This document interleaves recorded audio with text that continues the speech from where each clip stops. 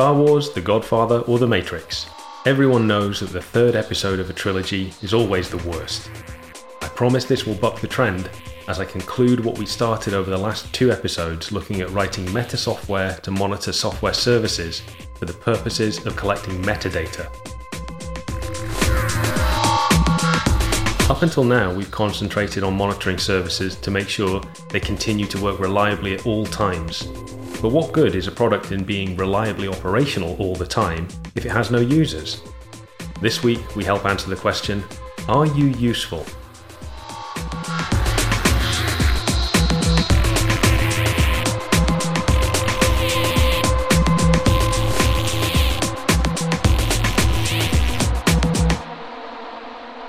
An empire is not built as a straight line from A to B. Startups talk about finding product market fit and may pivot their product and business model multiple times until they find it. Even when a company has found success as a leader in its field, they still need to know that their users are happy to come back again and again. New product offerings are expensive investments, and the product org, working closely alongside their engineering counterparts, want to know that their users are finding new capabilities useful. In the early history of Instagram, it was just some site for liking and sharing photographs, following people and leaving comments. Why did Facebook pay $1 billion for it? Google similarly paid $1.65 billion for YouTube when it had a functionally similar video sharing platform called Google Video. The answer as to why they did this is in the product metrics. Those big tech companies could see that consumers were using the challengers' products and not the incumbents.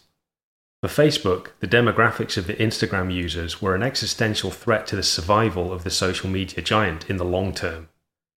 They had to pay a fortune before Instagram got any bigger. In the age of television, cinema, and print, media companies could look at viewing figures and the box office returns at the weekly or monthly cadence. With modern-day analytics platforms, tech companies can now know everything about their users, anticipate future usage and trends, experiment with new features, and verify almost in real time how their strategic decision making is paying off.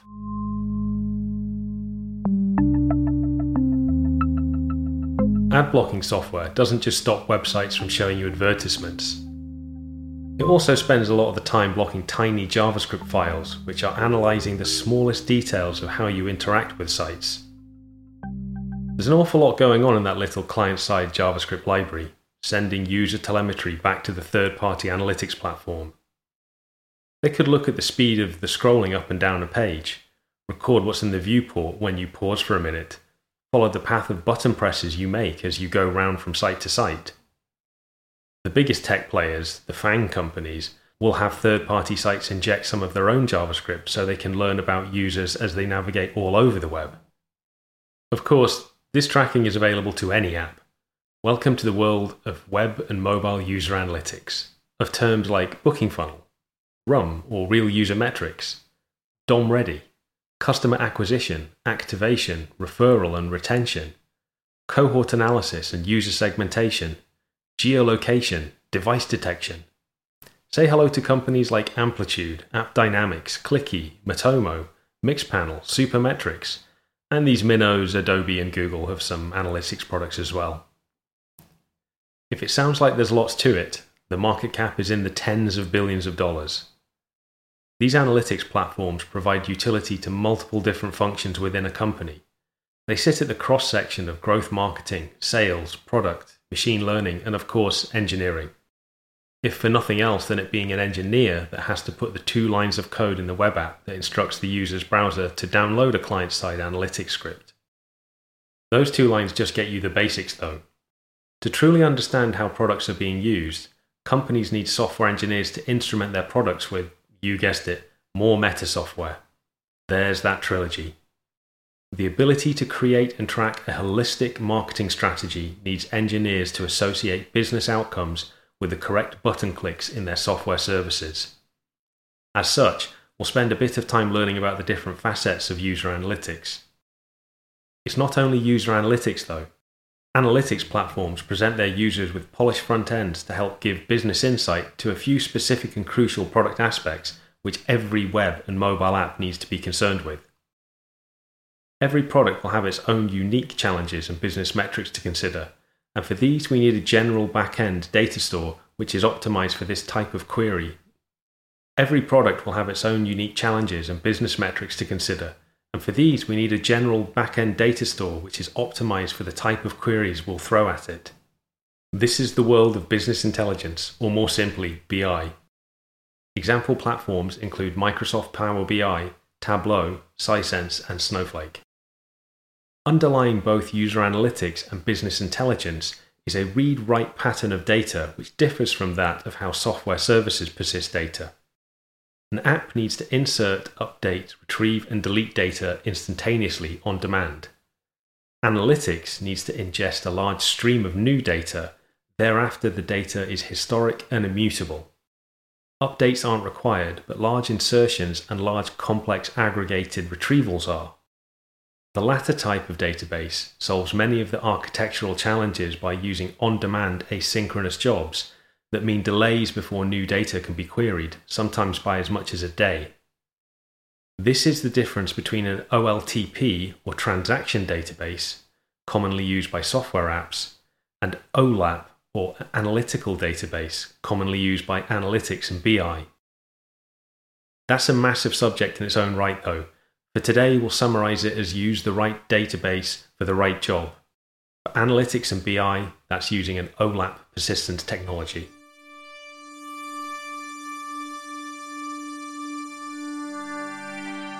The concepts we're looking at in this episode involve learning about what is important to product managers, so that when you as an engineer or business leader are asked to collaborate, you'll know why. For product managers, product market fit is the beginning of making a solvent company that will be around for the long term. Finding product market fit is the all-encompassing goal for product managers. To hypothesize about what it could be, to throw out prototypes in front of users, and to conduct experiments which look to answer definitively whether product market fit has been found. Before a company has aligned on product market fit, no one can really say what the company will become. This is why the term pivot is big in tech, because you try out a hypothesis and go to market trying to convince people you have a lot of value to share. If the market doesn't agree, then you pivot to a more promising idea. When the secret sauce has been found, it's an all-out sprint. You need to tell the world what your idea is and use all the tricks in your bag to execute faster than anyone else. For some product ideas, no one will care and you get a free run at it for years. Sometimes that's because it's a terrible idea, guaranteed to fail. But some, though, you get to fortify your foundations and become the incumbent. You may have to move in secrecy, like how Google went around buying up data centers without letting Microsoft know about it, because they wanted to keep it quiet how big the web search market cap was. Product analytics are the foundation of how product market fit is found. If you are in an early stage startup, your product manager or CEO will be demanding in their asks of engineers. It sounds counterintuitive spending time writing meta software for analytics platforms and shallow prototypes instead of the real deal, but there is method in the madness. Think of the time spent finding product market fit as plotting a direction to somewhere you want to go first before expending too much energy powering aimlessly forward. From the theory of diffusion of innovations, for a new product idea to become self-sustaining, it needs to reach at least 16% of the market, that is, the innovator and early adopter groups. The remaining groups, early majority, late majority, and laggards, are the reward for a company with vision, courage, and execution. A company has product market fit when it believes it has found a product that it can make and a market of users they believe they can go out and capture. Engineering has to play their part in helping product do that successfully. Operational data such as telemetry and logs, which we learned about in the last 2 episodes, is used to ensure we're working today. Past data are sampled to reduce space, but mostly you won't be holding on to operational or performance data from years ago. Quite the reverse is true of analytics and BI data. This stuff is gold dust and should almost always be retained indefinitely, because you never know how or when it might be useful in future. These data treasure troves aren't only useful to product managers though. The rich, valuable data that analytics platforms hold provide insight, evidence, and trends for sales, marketing, consultants, legal, and data scientists. Engineers need to make sure their product works. Engineering teams are also expected to show how their product works by continuously recording their business data for the rest of the company to interrogate.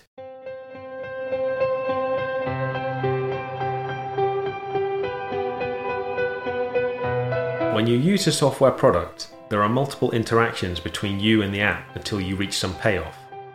You could be a creator of content with TikTok, YouTube, Photoshop, or Unity. You could be a consumer via Instagram, Reddit, or Twitter. Or you could be a shopper on Amazon, eBay, or Etsy. Regardless of the goal of your time spent in the app, there is a path of taps, clicks, scrolling, swiping, and key presses that result in success for user and company alike. Product managers care deeply about this. They want you to succeed in your aim of uploading a video, interacting with content, or making a purchase, and they want new people to learn how to do it quickly and experienced users to get there seamlessly. Consider that the path for one of the above goals could take the user across 3 different screens, requiring 3 text boxes to be completed and 2 button pushes to be pressed. Product managers use funnel analysis to understand how well users in aggregate move from one state in the process to the next. We'll start with a web app that's had 1 million users in the last day who logged in and reached the first screen. A UI analytics platform will have a page where a hypothetical funnel is drawn starting with 100% of the users at the first screen. The funnel narrows as only 85% of the 1 million users makes it to the second. At each stage, the funnel gets narrower as users drop off. Product managers are looking to understand if the site intuitively guides their users to the goal. They want to know if there's a sudden drop-off, for example, say the funnel narrows from 85% to 5%. That indicates there's something wrong with the page because most users cannot navigate to the next step. The analytics platform can partition users into different cohorts to see if there's something that could explain why one group makes more progress than others. Say the 5% who remain are all desktop users. There might be something wrong with the mobile version of the site.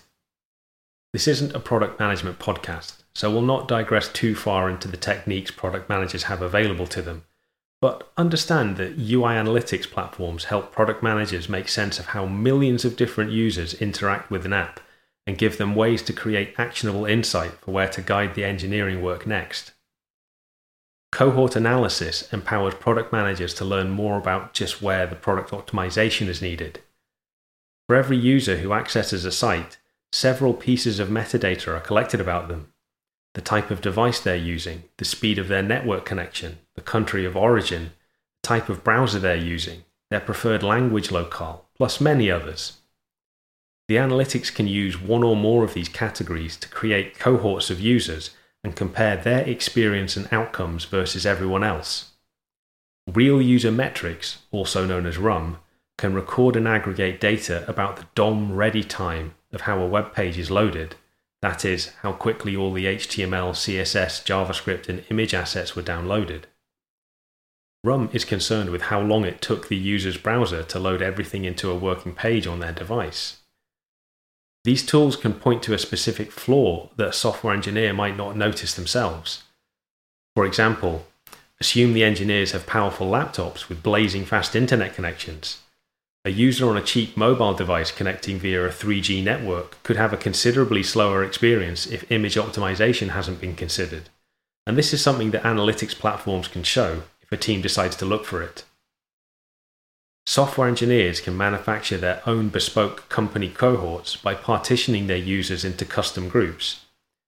One of the most common reasons for this is to perform A/B testing. This is where a small cohort of users is shown an alternative version of the app to test out how subtle product differences affect product outcomes. A/B testing is the good technique for optimizing products, giving insights as to how engineers could change the product to maximize business goals. For example, make the most number of users complete their purchases successfully.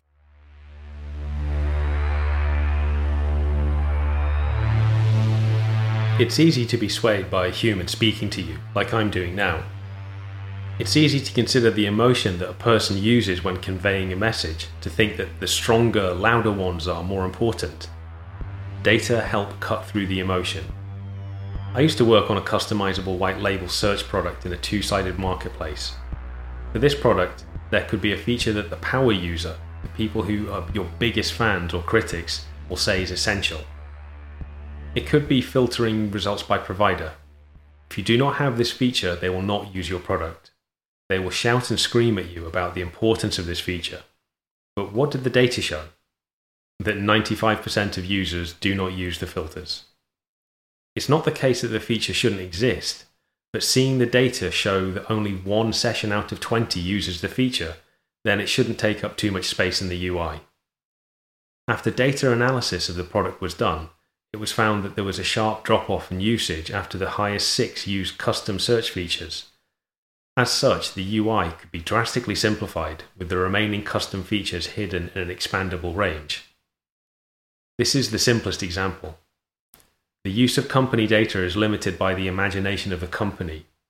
Here are some of the other main consumers of business data beyond product managers. These include analysts, data scientists, and growth marketers.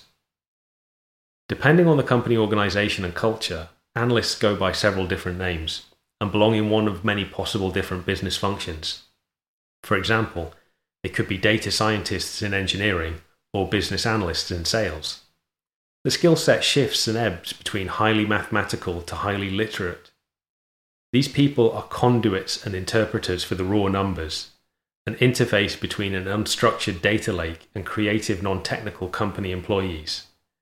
By being a compelling human storyteller, they can use data to direct and drive the company to executing in the right markets in the right ways at the right time.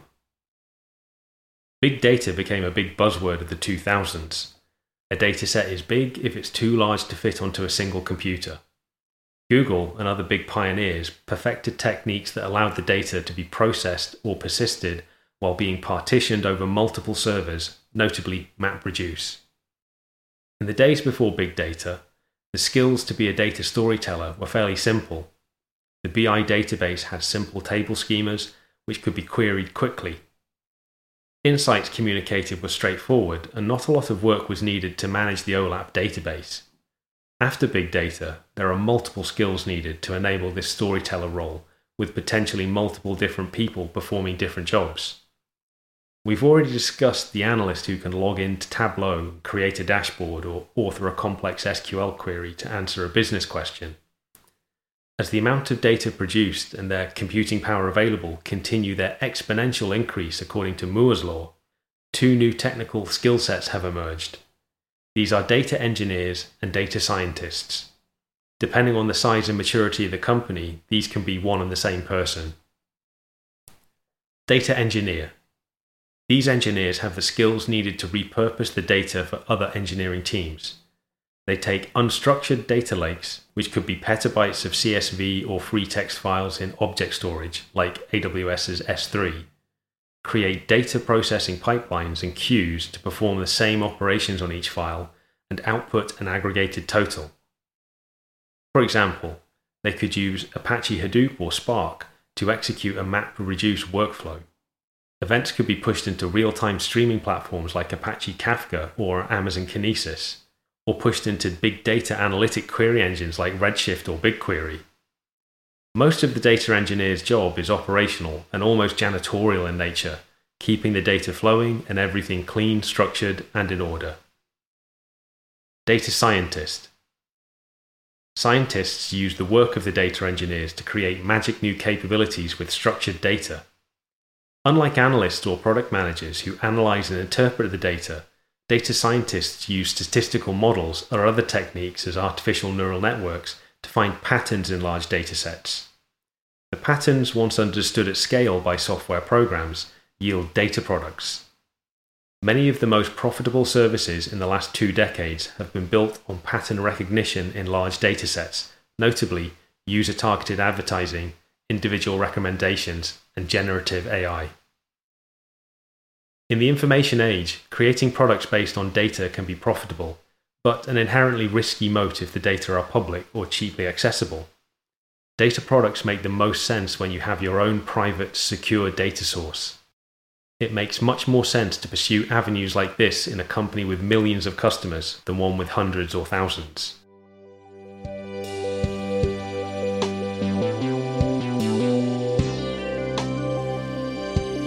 Startups are about scale. Scale is about growth. Growth marketers want to use the flexibility and scale of software automation to understand exactly how their strategy is landing with their users. Because data collection can be targeted at the lowest level of an individual user, and because software can be changed as frequently as you want, more about that next episode. Hundreds of different marketing ideas can be considered, designed, implemented, rolled out, and crucially measured in weeks.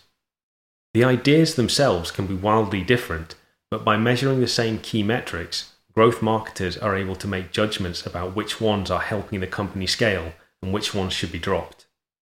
A marketing strategy to find and bring in a user to your product or service can be evaluated with a metric called CPA, or cost per acquisition.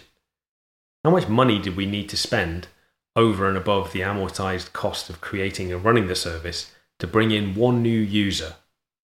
What is the CLV, the customer lifetime value? Already you can imagine how different techniques of bringing customers in yield different costs to acquire and different lifetime values.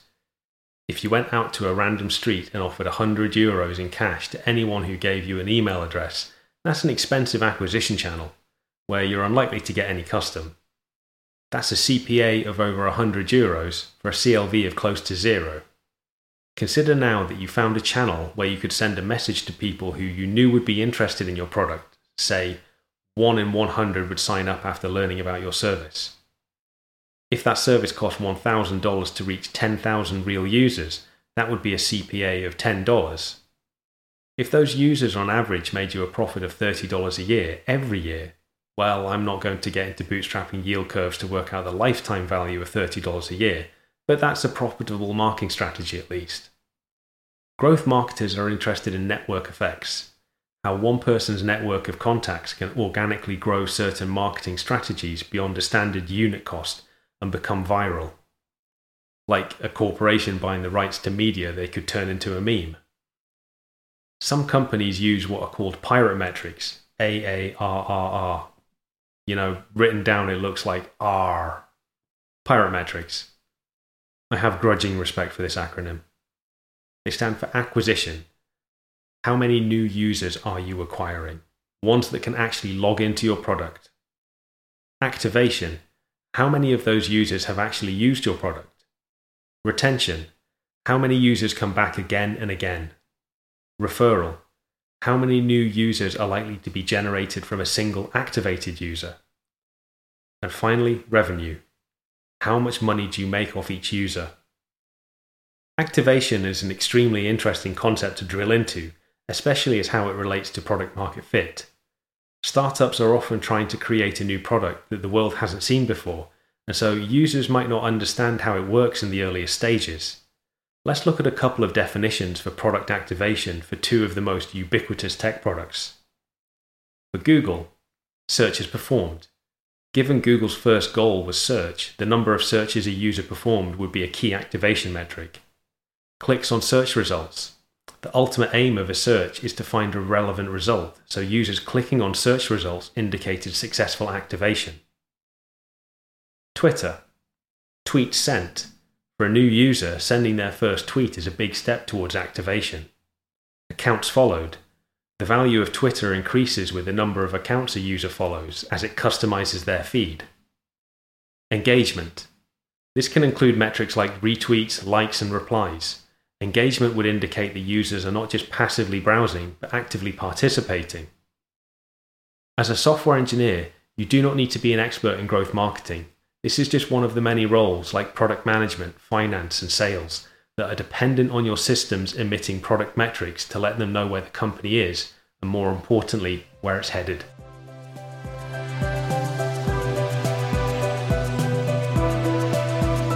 We finished today by talking about one final group of people who get to use product data created by the meta software developed by engineers. The engineers themselves. People aren't robots. We're not 100% in engineering, or 100% in product, or 100% in design. Each of us can put ourselves in the shoes of another role and have an opinion about something. One great tool that product managers have is to agree key performance indicators, or KPIs, with the team of engineers. These are measurable metrics that can be tracked day after day, month after month, that are chosen to be correlated with success for the team. This empowers engineers to propose and construct their own ideas about what a good product feature could be. It also gives them a useful tool to judge the implications of how to implement features by considering the effect of an approach against a KPI. A team might have a KPI for the number of daily active users and the P99 latency of the time to load the web app. There might be a metric for the number of days from the first user login to creating 3 workflows in the web app. An engineer faced with these KPIs can make assumptions about the importance of making the web app fast, easy to use, and offer something to returning users every day.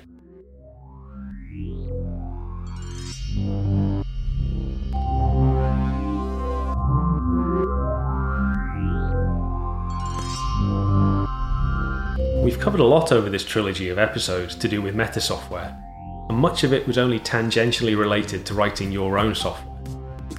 Thinking about today's topic of product metrics, so much of it is in the wheelhouse of product managers. Why am I stressing the importance of concepts from product and growth marketing? Simply because the tools and concepts they use define the key decisions that make or break the product that's built. An engineer who knows how to build is useful. An engineer who knows what to build is invaluable. Back in episode 1 of the Engineering Culture podcast, we learned that good engineers have a mix of skills in programming, development, and operations. Great engineers need to speak the language of product, so even if they don't know the CLV of the software services they support offhand, they know the person who does, why it's important. Within this trilogy of episodes, we've looked at some important meta software that we need to develop to ensure that the software we make for users works, is reliable, and provides them with value. As a software engineer, you will be asked to create these layers of meta software, so it's important you understand the purpose of each so you do so effectively. We looked at 3 questions. Are you up? Are you available? Are you useful? The first, being up, is the primary responsibility of the engineering manager. The last is the primary responsibility of the product manager. Being available for a set of key features is the responsibility of both. When product and engineering are working together in lockstep, some pretty amazing things can get built. Thanks for sharing your time with us to think about the meta software needed to run a successful company.